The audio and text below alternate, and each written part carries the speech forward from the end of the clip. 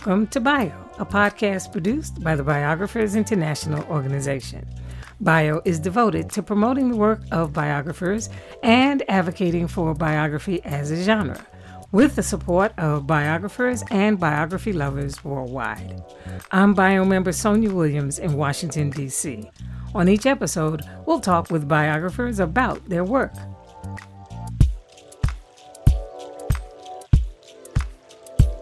This time, we feature excerpts from an October 2022 interview between journalist and author Andrew Meier and fellow biographer and bio member Kai Bird. With Bird, Meier talked about his latest book, Morgenthau, Power, Privilege, and the Rise of an American Dynasty, published by Random House in October of last year. It's a comprehensive examination of 150 years of one of New York's most influential families. This in-person event was sponsored and recorded by the Manhattan-based Leon Levy Center for Biography in the City University of New York, and we present it today with the Levy Center's permission. Good evening, everyone, and a warm welcome to yet another biography event.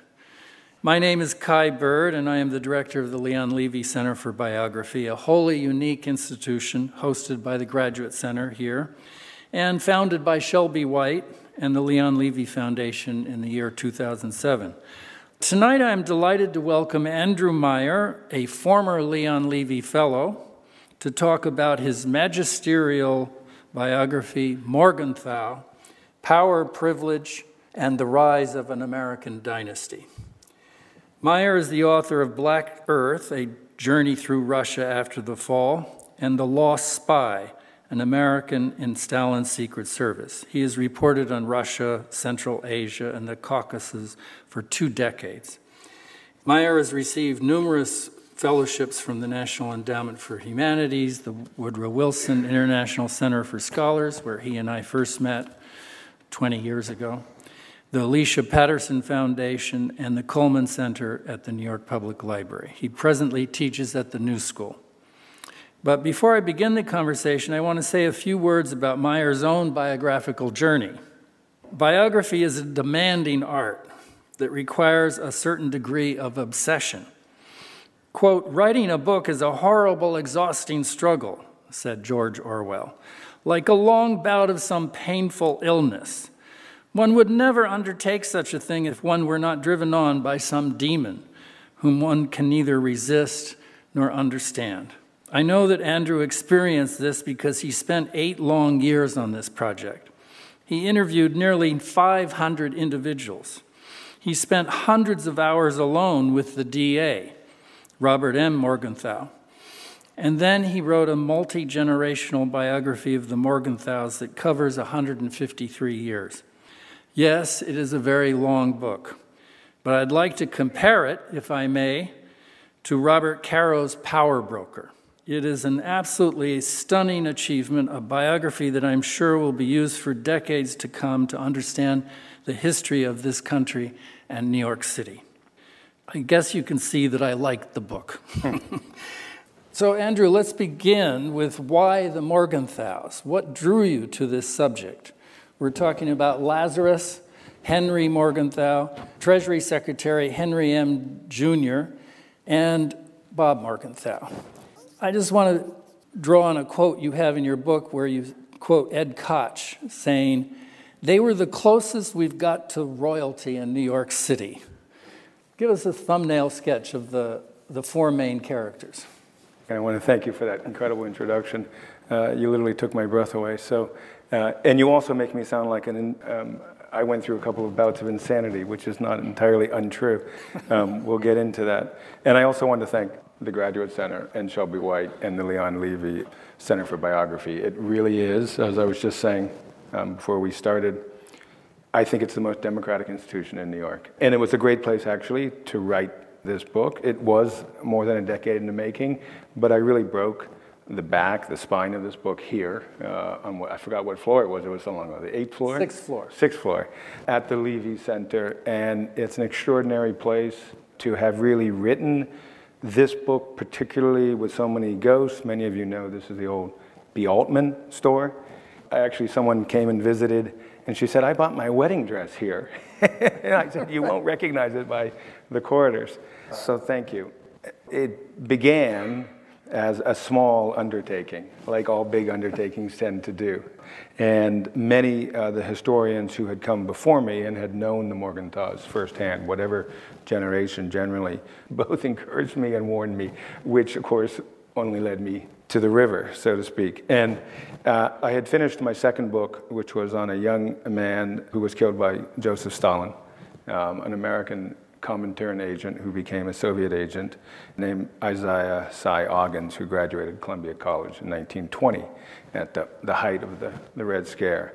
And I had spent probably 4 years chasing ghosts. And I was sick of chasing ghosts. And I knew I wanted to do another biography. And I wanted to do someone who was still alive. And I looked around New York City. And a subject where there are lots of sources. Yes, and I wanted it to be a New York story.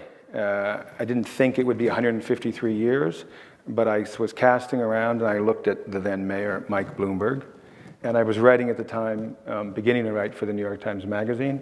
I had been in Moscow for time and I had been going back and forth almost every year to write from Russia for the Times Magazine. I didn't want to do another Russia book, didn't want to do Putin, and I met the DA. And when I met him, I had been at the Coleman Center at the New York Public Library. And there, among a few other million books, they have a copy of Lazarus Morgenthau's Lebensgeschichte, written in 1842 when he was, I think, 24 years old, about to get married. And he is the patriarch. He's the first Morgenthau to come to New York.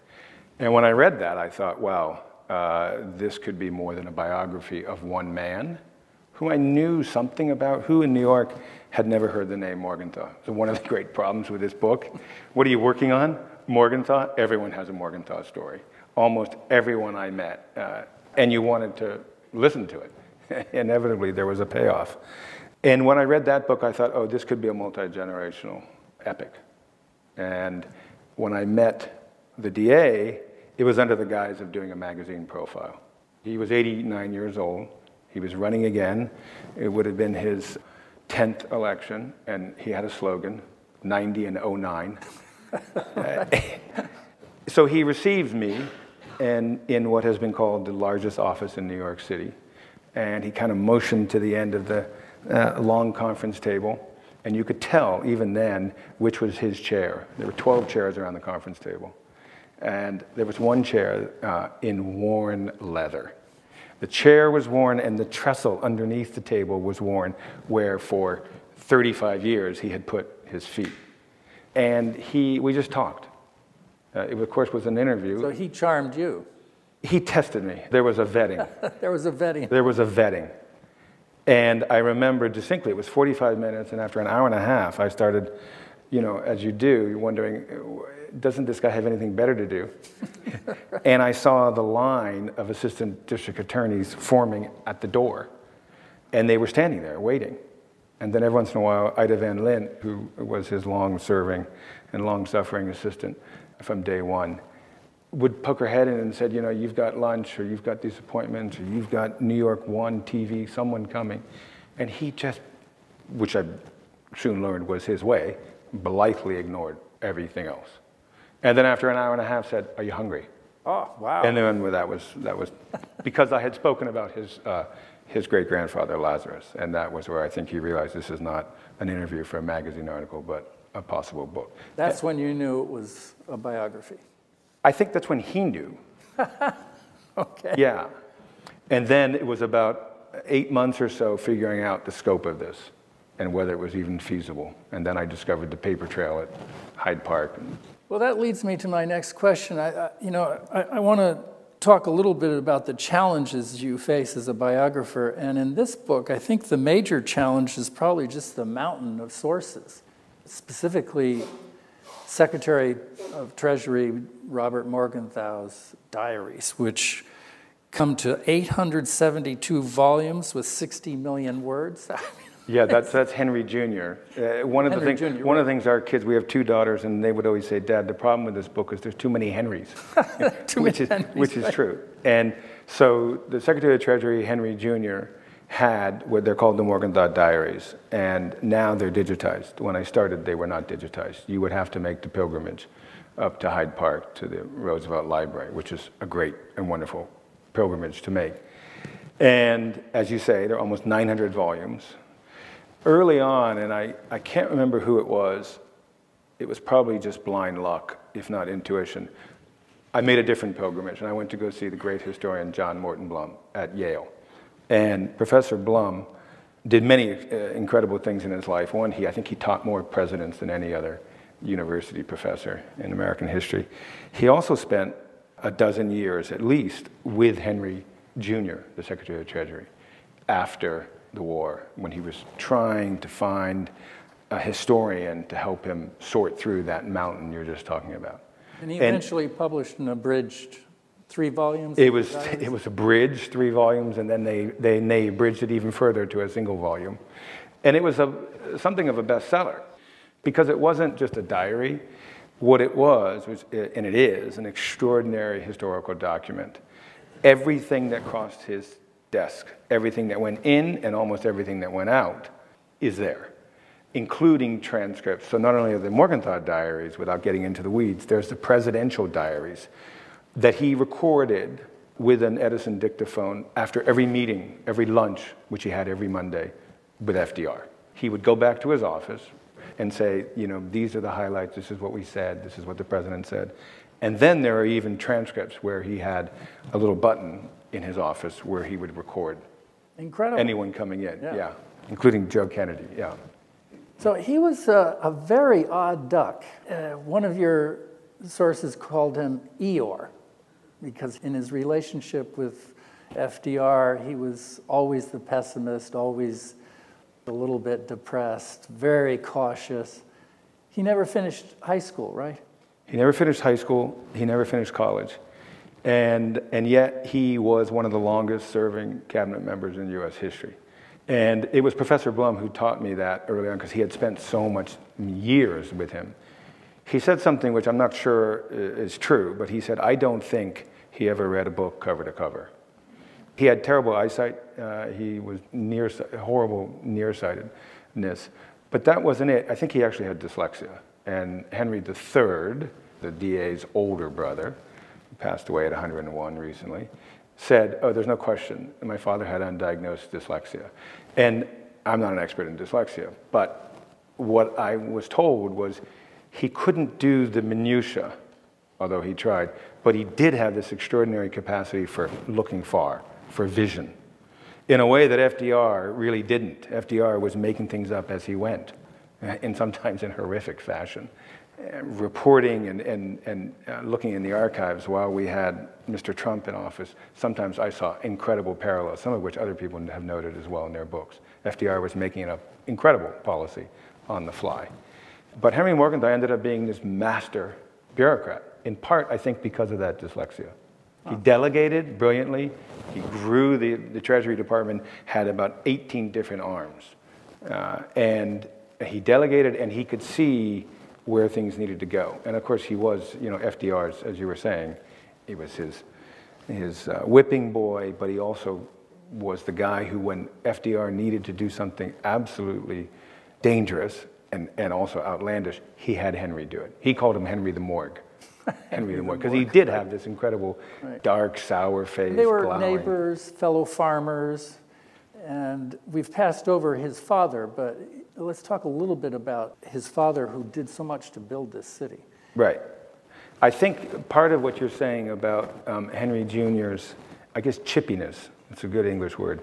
He was incredibly chippy. He was very suspicious as well.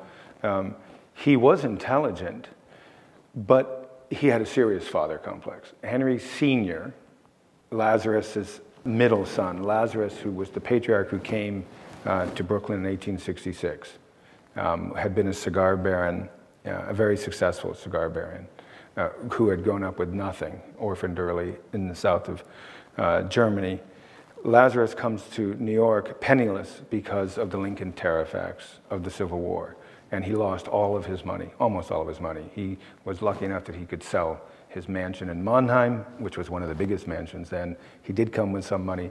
They lived in Brooklyn, about 2 blocks from where we now live, in 1866, moved to Manhattan. Henry Sr. becomes the all-American boy. He's the middle of 9 sons and decides that he's going to do everything that his father did not do. His father was a gambler, not literally a gambler, but a risk-taker, an inventor, this incredible shapeshifter. When I first met the DA, I knew very little about Lazarus other than what he wrote in his own life story, his own diary, when he was in his 20s.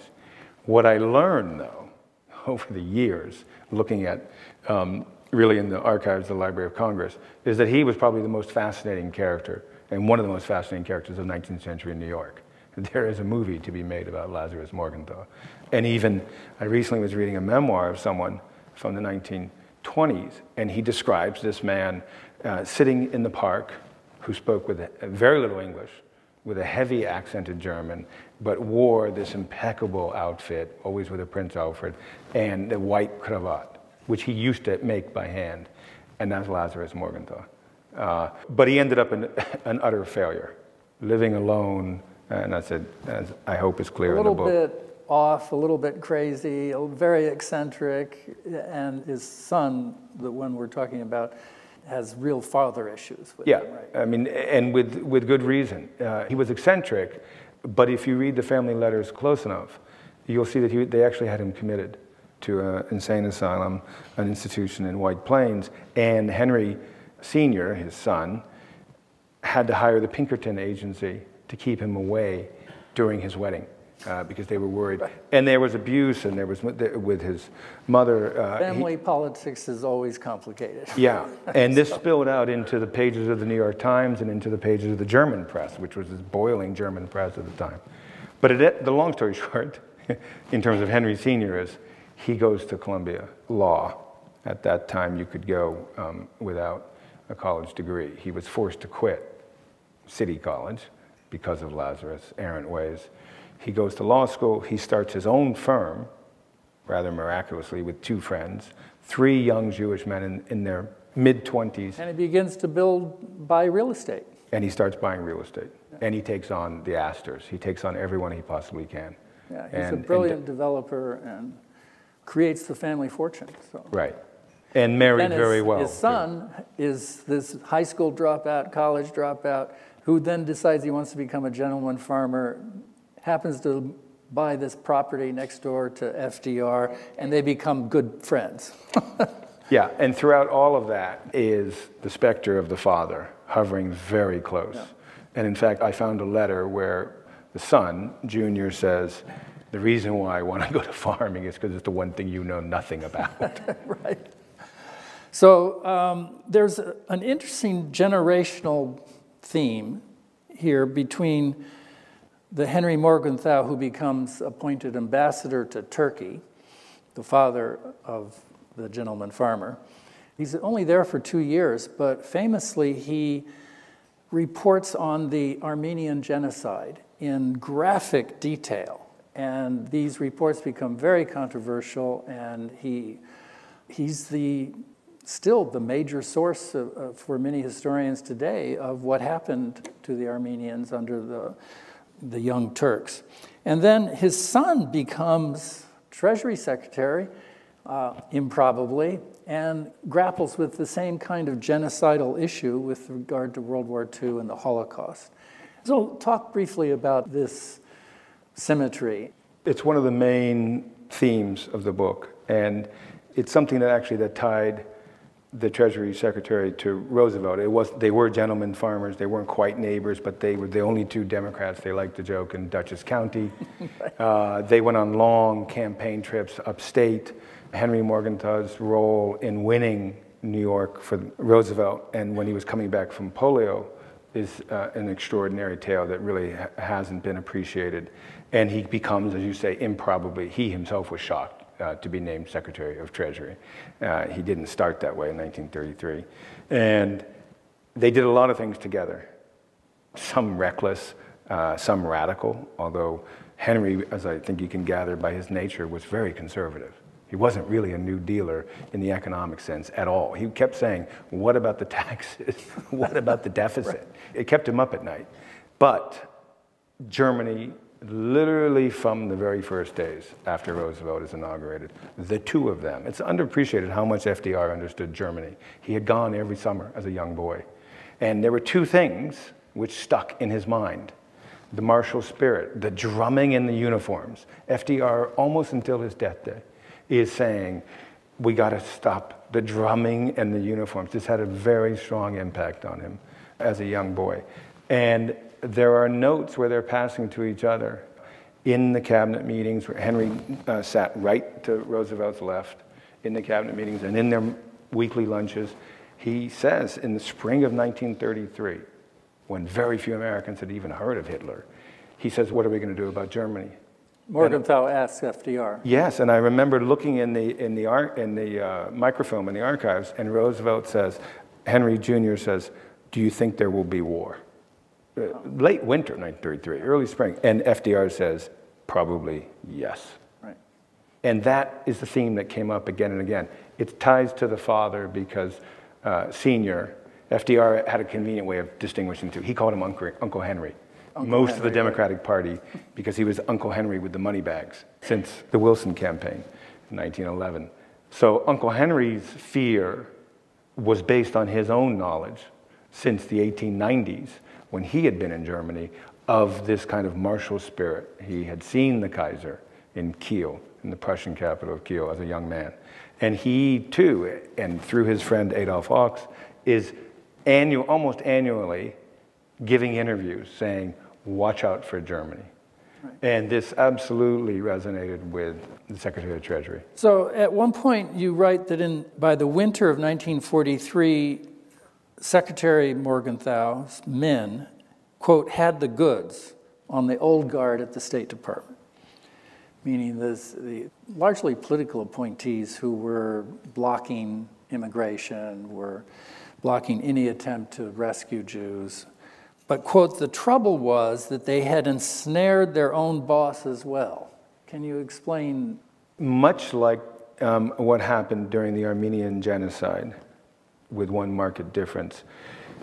The ambassador to Constantinople, the Sublime Porte, as it was known then, was receiving a flood of consular reports from U.S. consuls who were in the regions across Turkey and as far as Aleppo, Syria, testifying to the horrors of the Armenian deportation and then mass murder, as well as Christian missionaries, American missionaries, and others. And they were all landing on the ambassador's desk. At first, he didn't believe them. He actually writes, this is unbelievable. And he's also friends with the Young Turks. Friends is too strong a word. But he sees them, they go for dinner. He's also is friends, they go on horseback rides with the German ambassador. And he's beseeching them, saying, can this be true? And almost initially, he takes their word for it. And of course, the tide turns, and he has a crisis. And then he confronts Woodrow Wilson, Secretary Lansing, and says, this is the mass murder of the Armenians. Yeah. Cut to the height of World War II, the summer of 1942, which we now know it was not on the front pages of the New York Times, but we now know that's when the mass extermination really started, beginning in 41, but by the summer of 1942, it's inescapable. And Henry Morgenthau sitting in Washington, his best friend, of course, is FDR. He's not the only, but he's the most prominent Jewish member of the cabinet. It's a place he doesn't want to be, despite Eleanor Roosevelt, his wife's very, very good friend, saying, Henry, you are the President Franklin's conscience. And she didn't say that lightly, she meant it. And he is confronted with reports, specifically of the final solution. And it's a slow accretion of evidence, which, as you say, first the diplomats stationed in Europe do not want to transmit, and then in Washington, there's an absolute conspiracy to silence it and to sit on it, quash it. And Henry is not going to run across the 300 yards to the Oval Office. He doesn't want to have to do this, but he musters the courage to actually challenge his best friend and persuades him in the end. Yeah, it's an extraordinary moral drama, almost Shakespearean, because what I had read when I started the research was, he led the charge and he brought Roosevelt to bring, to understand what was going on with the Holocaust and the Jews, and they had to act. That's actually not true at all. He gets there eventually, but it was 4 young men under him, New Deal, who were ideologues. John Paley, among others. And they were all lawyers who Morgenthau had brought in. As I said, he was a famous delegator. He trusted their opinion. He he brought in the best and the brightest and delegated. And they came to him and said, "Mr. Secretary, we have to do something." And they then write the famous report, which initially was titled "The Report on the Acquiescence of This Government in the Murder of the Jews." And that was too much for Henry. So it becomes a report to the president. Right. But he succeeds in persuading Roosevelt at a very late stage, in January of 1944, to establish the War Refugee Board. And I think most historians agree that maybe as many as 200,000 lives were saved thereby, because they actually used government resources to try to set up rat lines to rescue people. And so it was something, but it was... it was too little, too late. Yeah. And he had both political anguish, but he also had real physical. I interviewed his daughter, Dr. Joan Morgenthau, and she was living in Washington at the time, and she said, she was going to school there in high school, and she said, my father had terrible migraines his whole life, but during what he called these terrible 18 months, he couldn't sleep. There was real moral and physical anguish. And he was going to confront his best friend. I mean, FDR was the sun god, not just for the whole country, but specifically for Junior. Yeah. So that brings us to talk a little bit after, in April of 45, just as the war is ending, Secretary Morgenthau attends his first Passover Seder. I was sort of shocked by that. That was his first Seder? Well, in his own words, there may be those who dispute that, but I was shocked. As I said, he would dictate. I think they call it the Ediphone. And he dictated. One son, the future DA, was first in the Mediterranean and then in the Pacific. He was a highly decorated naval officer. He actually joined the Navy when he was 20, when he was still at Amherst College. Other son, Henry III, was with General Patton in Europe. And he would dictate to them, and being the Secretary of the Treasury, the Ediphone, I think they were actual discs, would arrive. And he said, boys, I just have to tell you, I went to the most wonderful thing in Daytona Beach. They call it a Seder. And I had the same reaction when I read that, yeah. So they weren't practicing Jews. It's a very, very complex issue. As I said, I had spent several years chasing people like Isaiah Oggins, who were Russian Jews. German Jews, especially the German Jews of Manhattan of this generation, the relationship to Judaism is extremely complex. Uncle Henry, the senior, who was the real estate baron, became the most vocal, prominent anti-Zionist in America. Yeah, he actually advised his son at one point, don't have anything to do with the Jews. So, that was when he was almost dying. That was when he, much later, yeah. He has an extraordinary evolution in his relationship to Judaism. And many Jews, many German Jews became Christian Scientists at the turn of the century. He founded with Rabbi Weiss, the most charismatic and prominent rabbi and leader of the American Reform Jewish community, Stephen Weiss. They founded what they called the Free Synagogue, which was going to be pewless and dewless, which was a direct public swipe at Temple Emmanuel, the cathedral on Fifth Avenue. Long story short, very long story, he goes through an evolution. He visits the Holy Land when he was ambassador. And he becomes a Zionist. And he becomes a Zionist. He's in a certain way. He was Lazarus. It's another thread that goes all the way back to the little town of Bamberg in what is today southern Germany, that they were devoutly ecumenical. Lazarus, when he made money as a cigar, in his cigar factories, gave a portal to a Catholic church, gave a bell to the Protestant church, gave money to the free thinkers, And what got him into a little bit of trouble here in New York City is that he was starting business, as he called a business, the Golden Book of Life, which was to, after the High Holy Days, to inscribe yourself in the Book of Life for the coming year.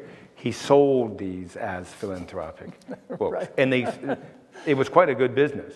It was quite a good business. It was a little weird. Yeah, yeah. All right, I want to spend the last few minutes of our conversation talking about the DA.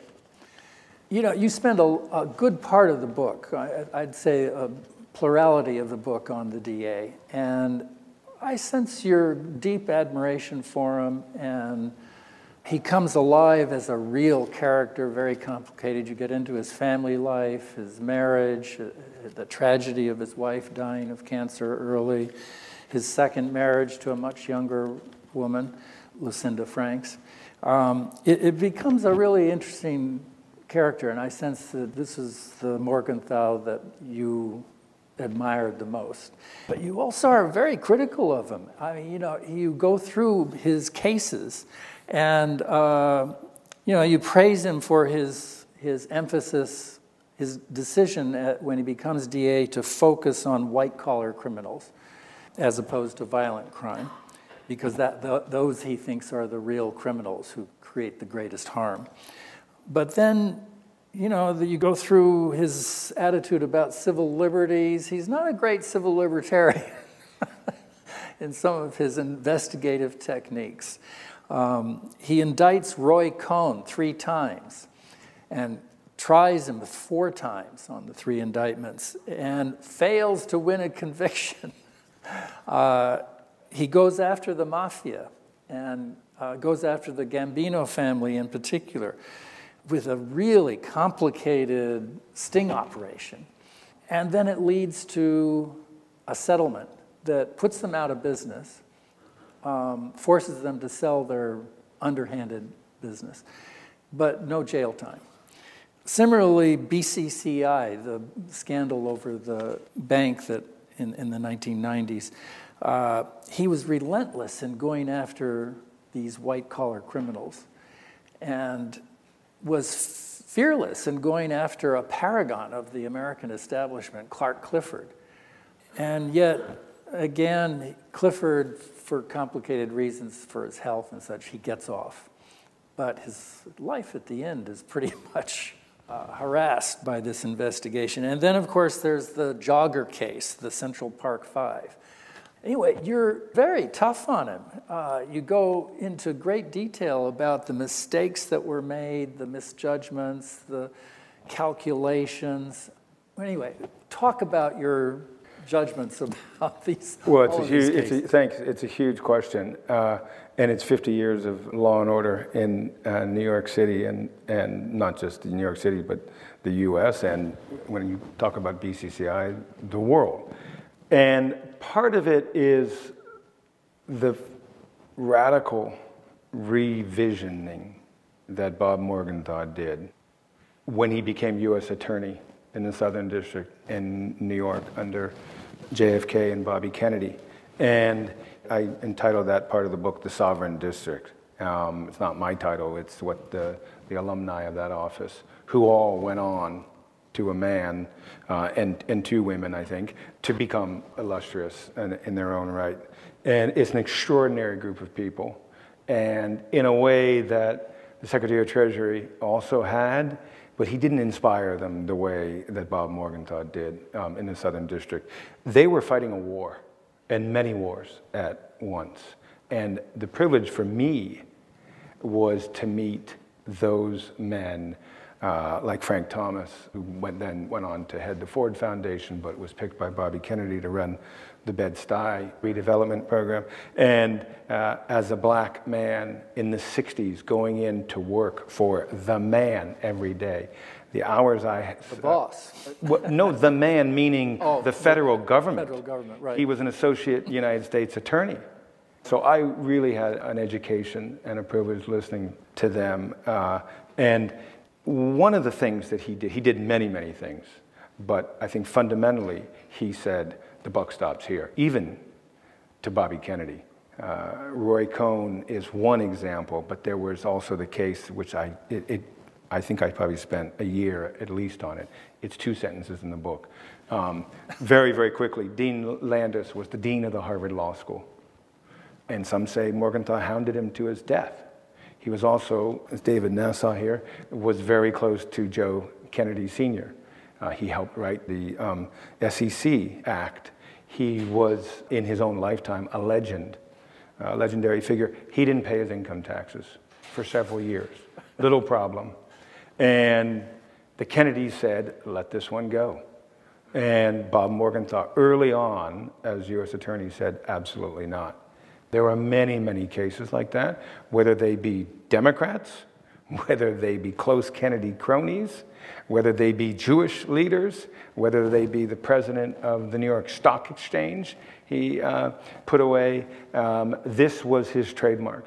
And so that the men, and they were largely men, in the U.S. Attorney's Office listened to that, and they got their marching orders. It was the motto of his grandfather's friend, Adolf Hawks, without fear or favor. But it became his motto.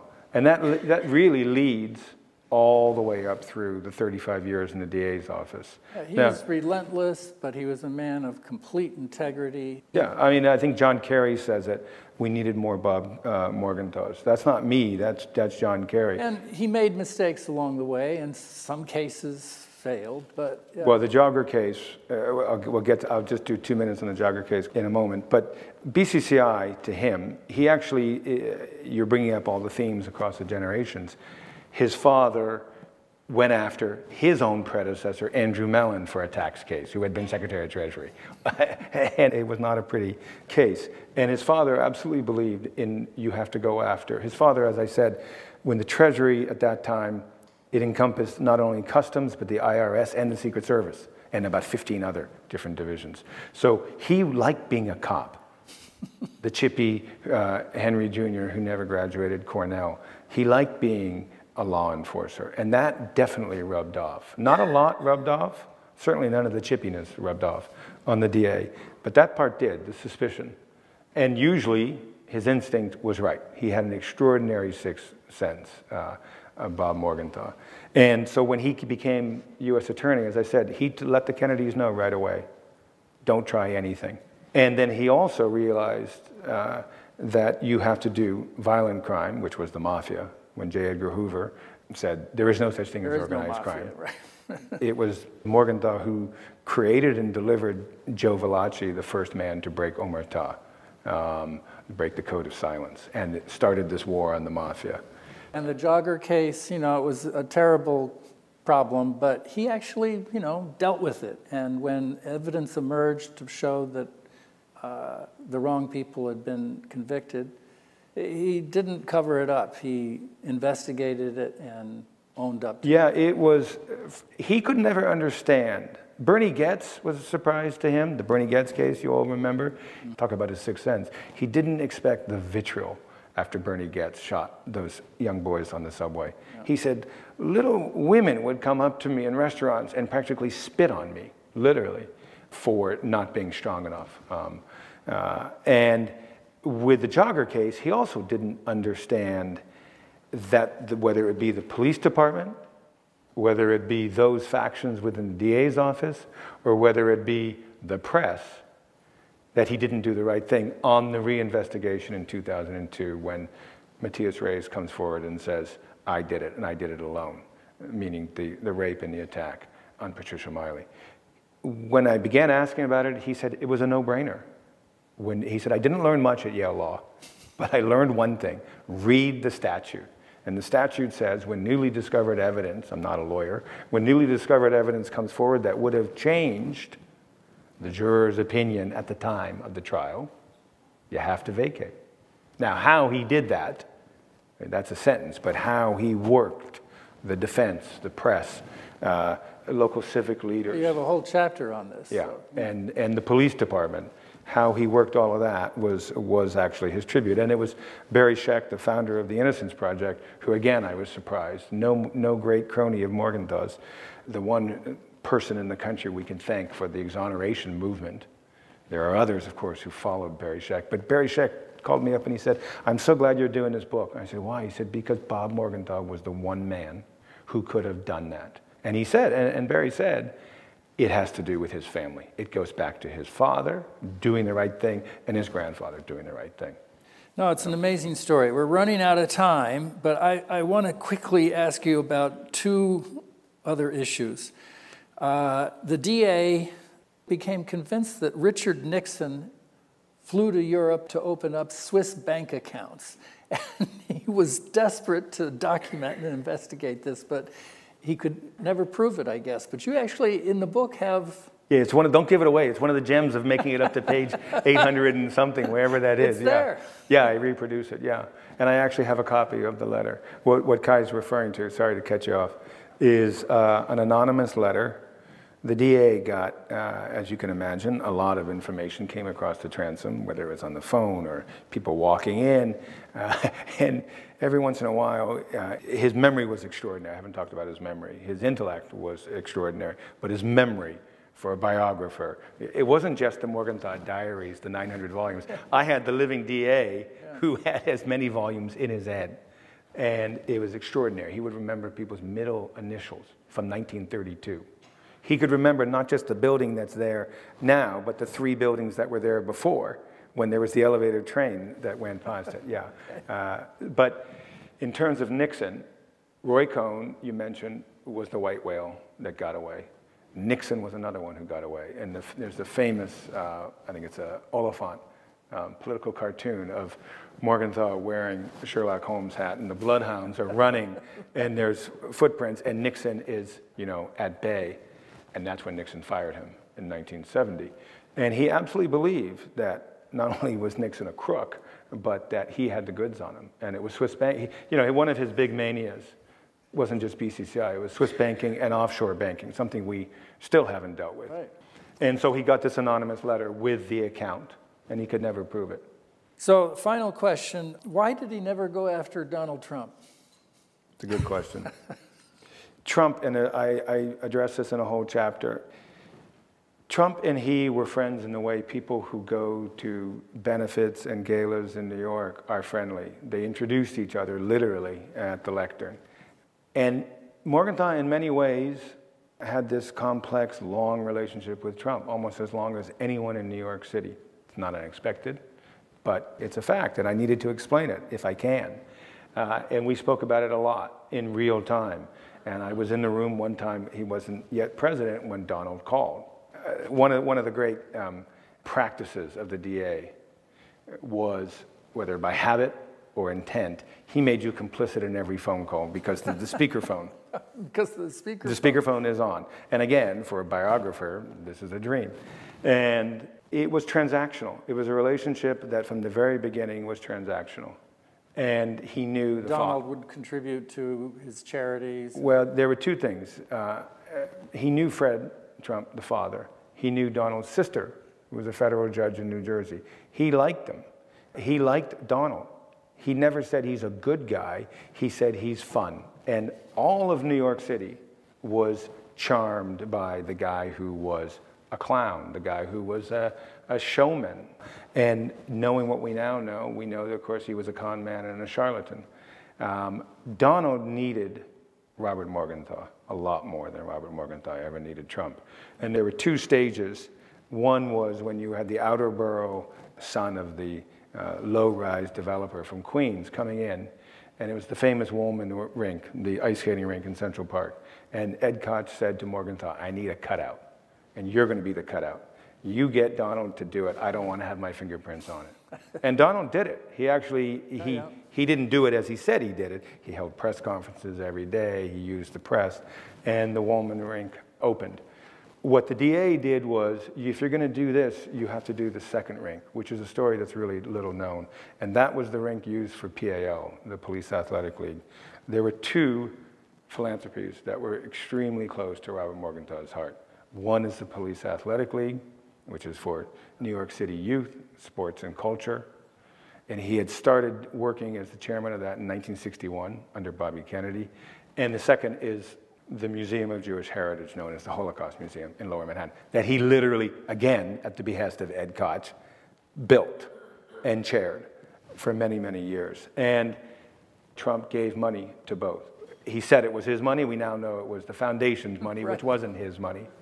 But I went back again and again to Trump's people, to those who knew both men, to the chief of the investigations units, and I said, how did this work in terms of the DA's office? And we now know exactly how Donald Trump did it as president. He walked across the street to Bob Mueller and says, can't you see this way through? He went to James Comey, can't you see this way through? He tried the same thing, and it never went anywhere in terms of investigating partners or failed partners. The worst that people who really look closely at Trump in New York could come up with was that he stiffed contractors. This was an open secret. But the DA and the DA's office said, we're not a collection agency. And so he would like to use, and it's in the book, my great friend Bob, you're the greatest, and exclamation marks and Sharpies, tried to use him to investigate his partners, and it didn't work. But of course, he was blinded by Trump, and he didn't think he was going to be president. He said, Like all Donald. sorts of New Yorkers were Right. blind. Well, most of the world. He says Donald was surprised. He wrote him a congratulatory email, and I actually was unwittingly involved in that relationship while he was president. I found a photograph of the two of them together. I sent it to the DA, and you know what happened to it. It was sent on to the White House, and Donald, I'm told that Trump never reads email. It was printed out from my email. Oh, really? Came back with a Sharpie, Bob, you're the greatest. And when Morgenthau passed away, even though he didn't think he ever would, Trump tweeted about it. We've lost one of the greatest. Well, it's a terrific story, a terrific book, and thank you, Andrew. This Thanks. has been lovely, very interesting. That was bio member and author Andrew Meier speaking with fellow biographer and bio member Kai Bird at a program on October 11th, 2022, sponsored by the Manhattan-based Leon Levy Center for Biography. We'd like to thank the Levy Center for granting us permission to present excerpts from this interview in our series. To learn more about bio or to hear other episodes in our podcast series, please visit our website, biographersinternational.org.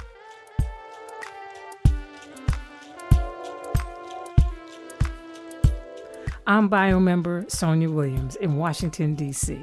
Alani Hodge created our theme music, and until next time, thanks so much for listening and have a fantastic day.